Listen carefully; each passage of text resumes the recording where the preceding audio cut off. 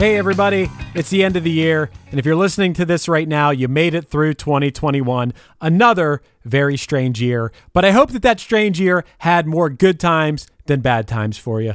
Making this podcast would definitely go into the good column for me, and I know that Chris DeMakes feels exactly the same about that.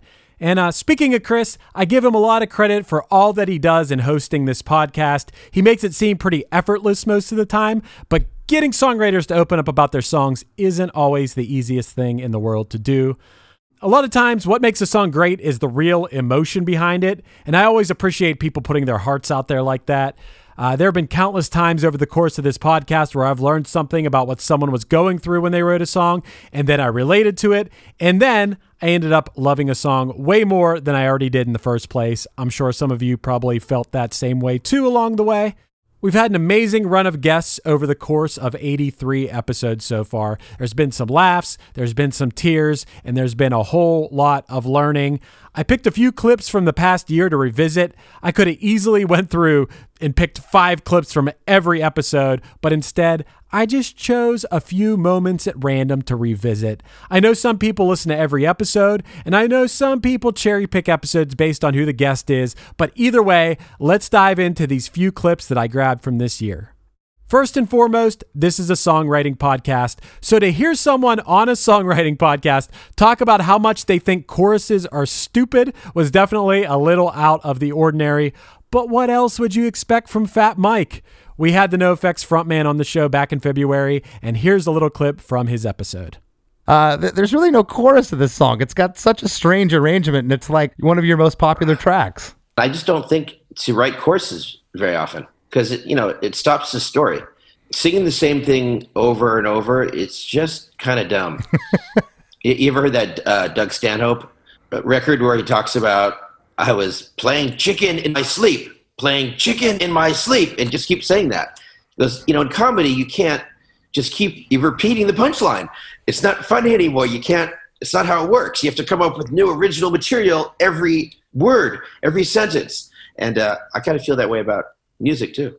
Why do you have to make it easy for people? The very next episode, we had Sugar Ray's Mark McGrath. I still have people talking to me about how much they loved Mark's episode. He's a great storyteller and a pretty down-to-earth guy for someone who achieved a level of fame even beyond his band.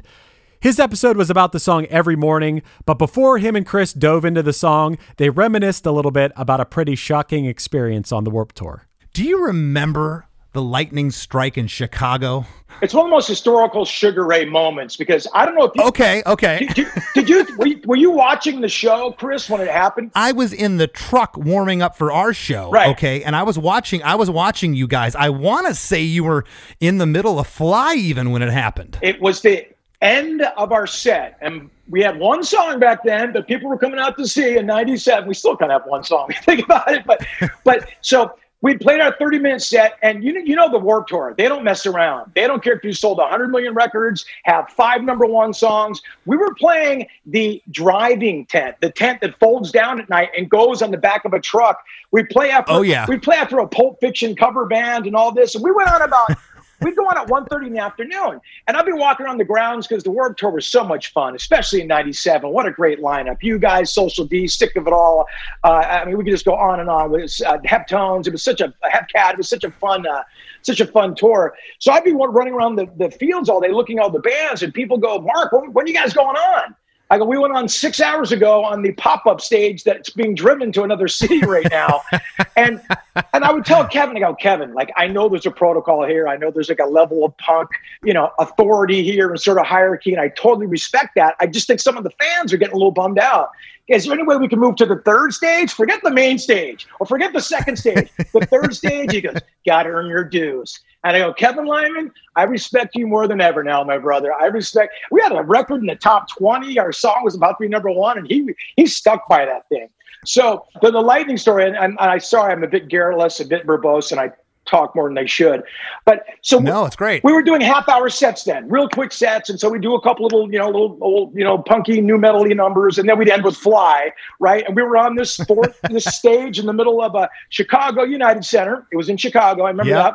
Yep. It was about 2:30 in the afternoon. We're just finishing up, and we're hitting the last note of Fly. We ended a cappella. So it goes, I just wanna, and a lightning strike came down and hit my mic, hit our stage. And we all just fell on the ground. Now, I'm never one to miss a showbiz moment. Lightning didn't hit me, but I got on the ground and lied there for 5 minutes and didn't move, man. And I soaked up every bit of that God's production that day. Chris, I can't believe you remember that, because people that were on that tour remember that, and people that saw the show remember that. But it's almost been a part of urban legend now. We're like, did it even happen? Was it real? So I'm glad you're verifying that as the truth. A few episodes later, Dickie Barrett and Joe Gittleman from the Mighty Mighty Bosstones were our guests. This episode was all about the impression that I get, and I'm a big Bosstones fan myself, and I'm sure a lot of our listeners are too. And this is just my opinion, but I think a lot of times when you love a band, you don't necessarily think that the band's biggest song is their best song. Well, despite the fact that I love tons of Bosstones songs, this is a case where I do think the band's biggest song is also their best song. Yeah, so this is a little clip of Dickie talking about one of the reasons why that might be. People are letting us do this. We're making records. People are coming to see us play, and they're calling us songwriters. So let's maybe get a little bit serious. So that sort of was going on at the same time when we're starting to write Let's Face It. There was a new president at the record label that we ended up on. And it was Danny Goldberg, who's known for Nirvana and managing Nirvana and sort of legendary in the industry. And he challenged me and he said, you're afraid to make a good record and you're afraid to make good songs. Wow. And he knew where to hit me, because to this day, being afraid this is not in my vocabulary. And he was, and he kept saying that to me. And I gave him a bunch of fuck yous, and I'm not afraid of anything. Then I thought about it, and the other guys in the band were anxious to start writing songs that is in a more traditional sense. So that's what we were doing, and it was a little bit awkward, like walking in mud at first, and going, like so many things at that time is like people like the ska music all of a sudden turning into death metal. So, should we change that formula? Who knows? But then we started to get into it and started to enjoy it. And Joe can tell you I'm an insane fan of like Radio Gold and all the hits of the 70s. And songs are always kind of been really important to me. So that's what we were doing. On the very next episode, we had Jim Adkins from Jimmy Eat World. His episode was all about the middle, but even before they dove into the song, Chris hit him with a question that I had been wondering for a long time about the album that the song came from. And as it turns out, Jimmy Eat World were just really smart early on in harnessing the power of the internet. Bleed American was released on July 24th, 2001, and I have to ask my producer, Chris, I'm going to read his exactly what he wrote here in my notes, because I think this is interesting, and we should talk about it now. He wrote, asked Jim about this. I was in college when this album came out. I remember, talking about Bleed American, I remember that before the album was released, all of the demos of the songs leaked onto Napster and LimeWire. My friends and I all loved the whole album before it was even out or even heard any of the actual... LimeWire! Any of the actual recordings. Was this done intentionally, or did someone steal the demos and leak them intentionally? It definitely worked in getting everyone excited about the album, and if they decided to do that on your own, it was genius. So did you do that, Jim, or did someone pirate your stuff? Yeah, no, that was an internal decision to put up demos on the internet as it existed then. No kidding. Yeah, because we, when we were touring on Static Prevails and Clarity, we were basically the international distributor of our record, because the sister labels around the world weren't interested in putting out our record because we'd only sold like 5,000 copies total of both records.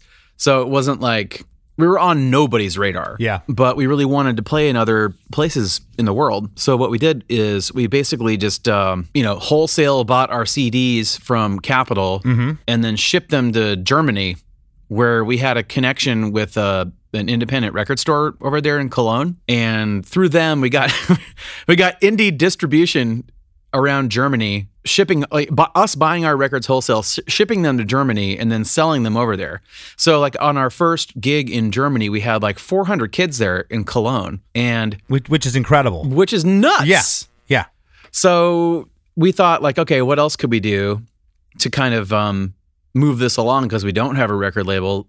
the record, the labels that own this record aren't interested in putting it out. So we thought, let's put some of these demos up on Napster and see if that gets us more people at the shows. Yeah. And it did. Like I met kids in Germany who had heard like the Sweetness demo. Yeah. Because we had a pretty good recording. We had a pretty good demo of that before we made Bleed American. And people were into it.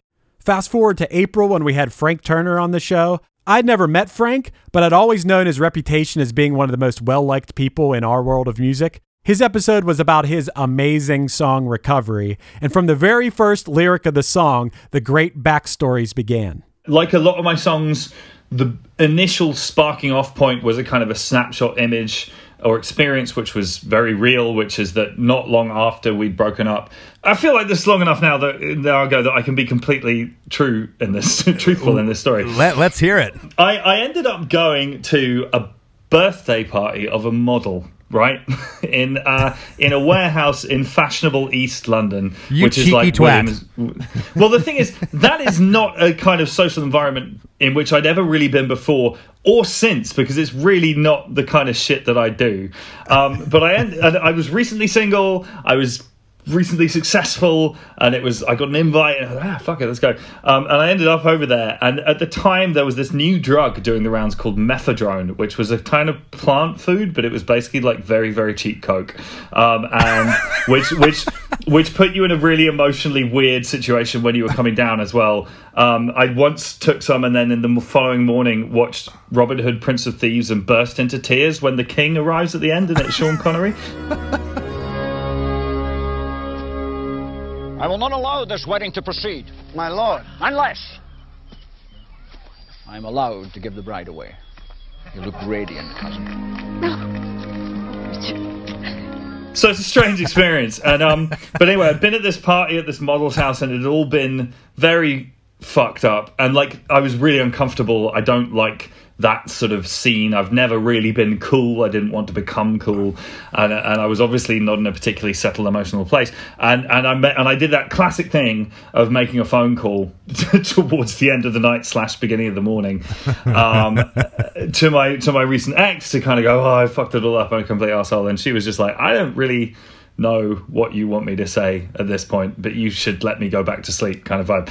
And that's the first verse of the song, blacking in and out in a strange flat in East London. As much as we love getting the big artists to come on the show and talk about their songs that everybody knows, Chris and I agreed from the start of this podcast that calling attention to smaller, up-and-coming artists was just as important, hence why we do the Band You Might Not Know segment every week.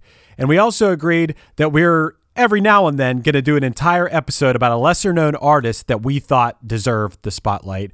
One such example from this past year was Rosie Frater-Taylor, a young London-based singer and guitarist who really blew our minds when we heard her. She was also an absolute delight of a person, and I really think her episode stands up there with any that we've done over the past year and a half. Here is her talking a little bit about starting the songwriting process a little differently than she normally would. Do you usually write lyrics first or the chords first in the melody? How did this song come about? So this one is a bit of a maverick. This song actually sprouted from a voice note. So when I spoke earlier about being on tour. When I was on tour in Germany, this melody, the chorus melody, just came to me, and I ended up recording it as a voice note entitled Slow Jam. Yeah, so it started melody first, which is quite uncommon for me. I'm normally, as you might be able to guess, a harmony gal, harmonic gal at heart, because I love jazz harmony, I love complex harmony. But yeah, this is and this is potentially why the track has a poppier flavour to it, because I started with that voice note, and I knew when I was singing it that I wanted it to have sort of a deep groove, so like a really heavy groove. Yeah, so that's how that started, and that is how I came up with the chorus melody, and then I obviously harmonised the chorus melody using my sort of complex, the sounds that I love in my head. Even though I'm with you all the time, everything I do, yeah, you're always on the line.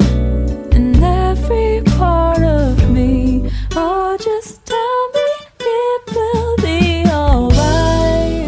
Hey everybody, we're going to take a quick break for a few words from our sponsors, but we'll be right back with the second half of our look back on some great moments from 2021. Hello out there! Yes, hello out there, everyone. I'm Hal Schwartz. And I'm Flynn McLean. Together we host None But the Brave, a podcast dedicated to the music and career of Bruce Springsteen. Bruce and E Street Band are on tour right now for the first time in 6 years, and we're taking a detailed look at what's happening on stage in our bi-weekly episodes. We've also been recently joined by some very exciting guests, including rock journalist Warren Zanes and Stephen Hayden, Backstreet's Magazine founder Charles Cross, and Barstool's Kirk Minahan. If you're a diehard Springsteen fan, this is the show for you. So please subscribe to None But the Brave on your favorite podcasting platform, and we hope to see you further on up the road. Thank you so much! We'll be seeing you!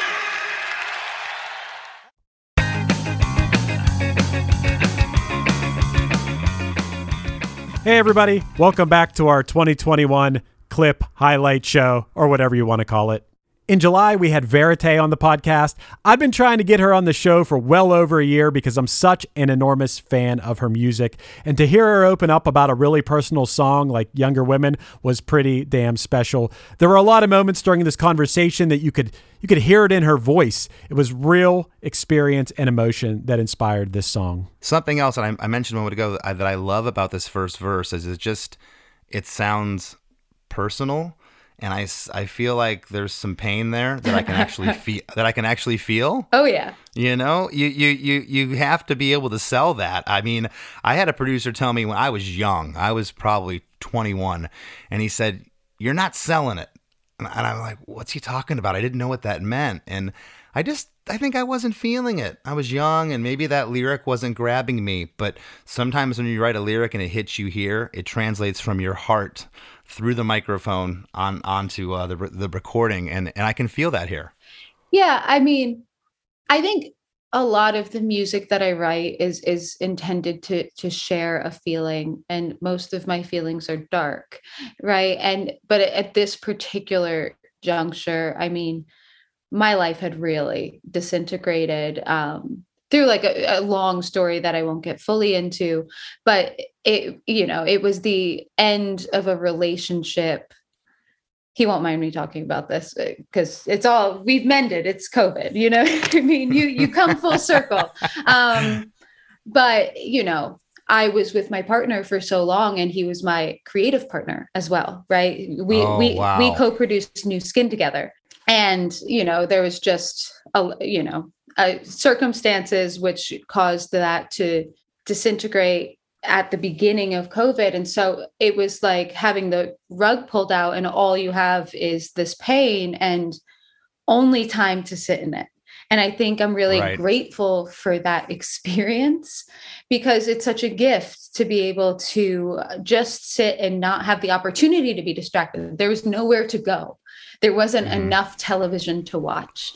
And so I sat and just played this song. This was like my first month of quarantine, writing and producing this, with all of that pain, with all of that. And so the fact that it translates is really interesting, but also I wasn't in communication with my partner, right? And so this was also an attempt to communicate in a way. And so I think that is a really interesting, I guess, mode of the lyrics, is like when you can't speak to somebody, but you're trying to communicate with them. One of my personal favorite episodes of this year was when Brendan B. Brown from Wheatus stopped by to discuss Teenage Dirtbag. You'd be hard-pressed to find a nicer, cooler person in all of music, and he's an insane songwriter and musician.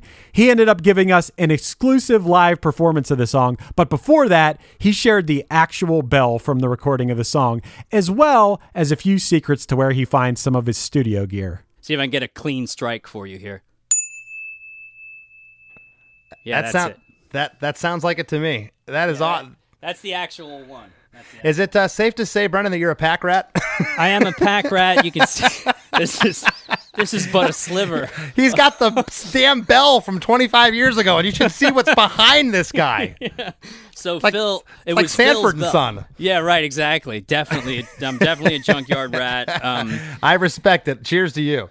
Yeah, I mean, I build, when you record drums, you make baffles so that there's no snare bleed and hi-hat bleed. I make that out of stuff I found in the trash. Literally, always, oh, look at this piece of rubber that somebody's throwing out. I could put a microphone behind that, so. Hey, Bob, you going to throw out that doormat anytime soon? Exactly. Don't get to talking to my band about that because they have much to say. Without a doubt, the wildest episode of the year had to be when we had Bill Manspeaker from Green Jello on to talk about Three Little Pigs. His energy and enthusiasm are contagious, and he's a hell of a storyteller. If you want to have some laughs and be inspired, I highly suggest that you go back and listen to his episode. Here he is talking about some of the song's origins. So I'm sitting at the traffic light, and in every single pole would have 80 million band flyers. Legs Diamond, Hot Mama, Kicks, Stick Kitty, blah, blah, blah. All these funny heavy metal bands. Yeah. So out of boredom, just like anyone else in their car with your friend, I start making funny band names. Legs Diamond, Hot Mama, Mother Goose and the Triple Bears. And my friend starts laughing at the Mother Goose Triple Bears. And then I go, and all they do is nursery rhymes. Little pig, let me in. And my friend goes, what the hair am I? And this is all on a red light. So we're dying. All we got is that. That's it. That's all we have. And we think it's the funniest goddamn thing in the world. So I go to work. And I'm a security guard at NBC. I just moved to Hollywood. So I got all kinds of time all day long. I'm just sitting there picking my nose, walking around on the Price is Right set, So I just start cranking out words about my life. Every one of those pigs somehow represents myself at that time, living in Hollywood and what I was exposed to. And I just cranked out all the words. And the first time we ever played this was on a Wednesday night on Hollywood Boulevard in front of 10 people. And 9 of those people were the band members of GWAR. No kidding. They happened to be in town. A friend of mine who was in a local theater band in Hollywood named Dookie Flyswatter, he was in a band called Haunted Garage. I remember that name. And their band ruled Hollywood. When I moved here in the late 80s, early 90s, they were the biggest thing. And Dookie immediately embraced my humor and gave me shows with him. So Dookie brings GWAR to the show. They hear that song, and afterwards, Beefcake the Mighty, who was Michael Bishop at the time, tells me, you have a hit song right there. If you want to talk about heartwarming moments from the show, look no further than our episode with Christian Jacobs of the Aquabats. His episode is absolutely fascinating on so many levels, but when Chris asked him about a specific lyric in the song, man, I got a lump in my throat even when I was listening back to the clip to put it in this episode. Here's the Bat Commander himself explaining the meaning of applesauce in the song Super Rad. What's with the lyric applesauce repeated 3 times? So I have an adopted brother and sister they're from Romania, and they both have like really extreme cerebral palsy. And my younger brother, Andrew, he loved the Aquabats, and he came and saw us play, and he's in a wheelchair, and he's in his 30s now, which is crazy to think about. But the way he would say Aquabats is he'd say applesauce. He'd say applesauce, applesauce. And so we just thought that would be rad to give him a shout out in the song. And so then whenever he would hear the end of the song, he would laugh because he knew that he kind of made that, Oh man, that is awesome. He's partially blind and he can't see, but he loves music, and he like really lights up when he hears songs he likes. And Super Rad is like one of his favorite songs because when he hears applesauce, he just starts laughing like, hey, that's me, because he knows that it's Aquabats, but he says it applesauce just because that's how he can say it, right? So so we just gave him a little shout out in there. And then also that kind of speaks to the like underdog of it all. It's like people with disabilities and injuries and people that you don't expect to win. Like this is for them, this is for the applesauce. And of course, just before the holidays, we had Dee Snider on the podcast. He was energetic, hilarious, and super honest, and I gotta say, pretty inspiring. Before him and Chris dove into We're Not Gonna Take It, they dug into some of the backstory of the band. Here's Dee talking about being self-aware about Twisted Sister's image. Every picture they brought, every picture that they blew up and said, I love the show. It was a grimace. It was some scary, intense. I said, that's what they're not buying me shaking my ass and pouting. Yeah, I got to leave that for Bret Michaels when he comes along. Yeah. So I realized, okay, be true to yourself. My wife said, you don't wear makeup, Dee, you wear war paint. So yeah, those are just a few clips that I grabbed from this past year. For anyone out there who might be in the category of people who only listen to the episode if they know the artist or like the song, I humbly request that you go back and take a listen to some episodes where you don't know the artist or the song. We put a lot of love into every episode, and you might just end up finding your new favorite song, or you might end up loving a song that you really didn't care for. And for those of you who listen to every episode, yo, thanks. Chris and I are going to keep bringing the heat in 2022. However you choose to do it, I hope you all party hard and safely to celebrate and commemorate the passing of time. And we'll see you next year. Hey, you. Do you have any plans this year? How's that going? Did you get 2020? Well, welcome to a brand new podcast called 2020, where myself, Benny Goodman, and my good friends Corey Pazin and Siobhan Cronin from the band Lost Symphony also got 2020. And since the world ended this year, we decided why not just check in with some of our friends in the music industry and see how everyone's doing. We're going to get a candid look at life on and off the stage, as well as the mindset of some of the most successful people in the entertainment industry. New episodes drop every Sunday and Wednesday at 9 p.m. Eastern. And you can listen at 2020-d.com, soundtalentmedia.com, or on your favorite podcast app.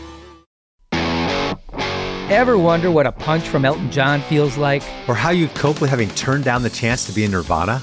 Or what signal Keith Richards gives when he wants you to get the hell out of his hotel room? Fans of Too Much Effing Perspective don't have to wonder, because they've heard these exact stories and a jillion others on our podcast. I'm Alex Hoffman, former tour manager for Radiohead. And I'm musician and comedy writer Alan Keller. On the TMEP show, we get guests like Nancy Wilson from Heart, Jeremiah Freites from the Lumineers, and Modern Family's Julie Bowen to tell us things they may have only shared with their therapist, clergy, or a TMZ stringer. So join us on Too Much Effing Perspective. That's EFFING Perspective. The only podcast you crank up to 11.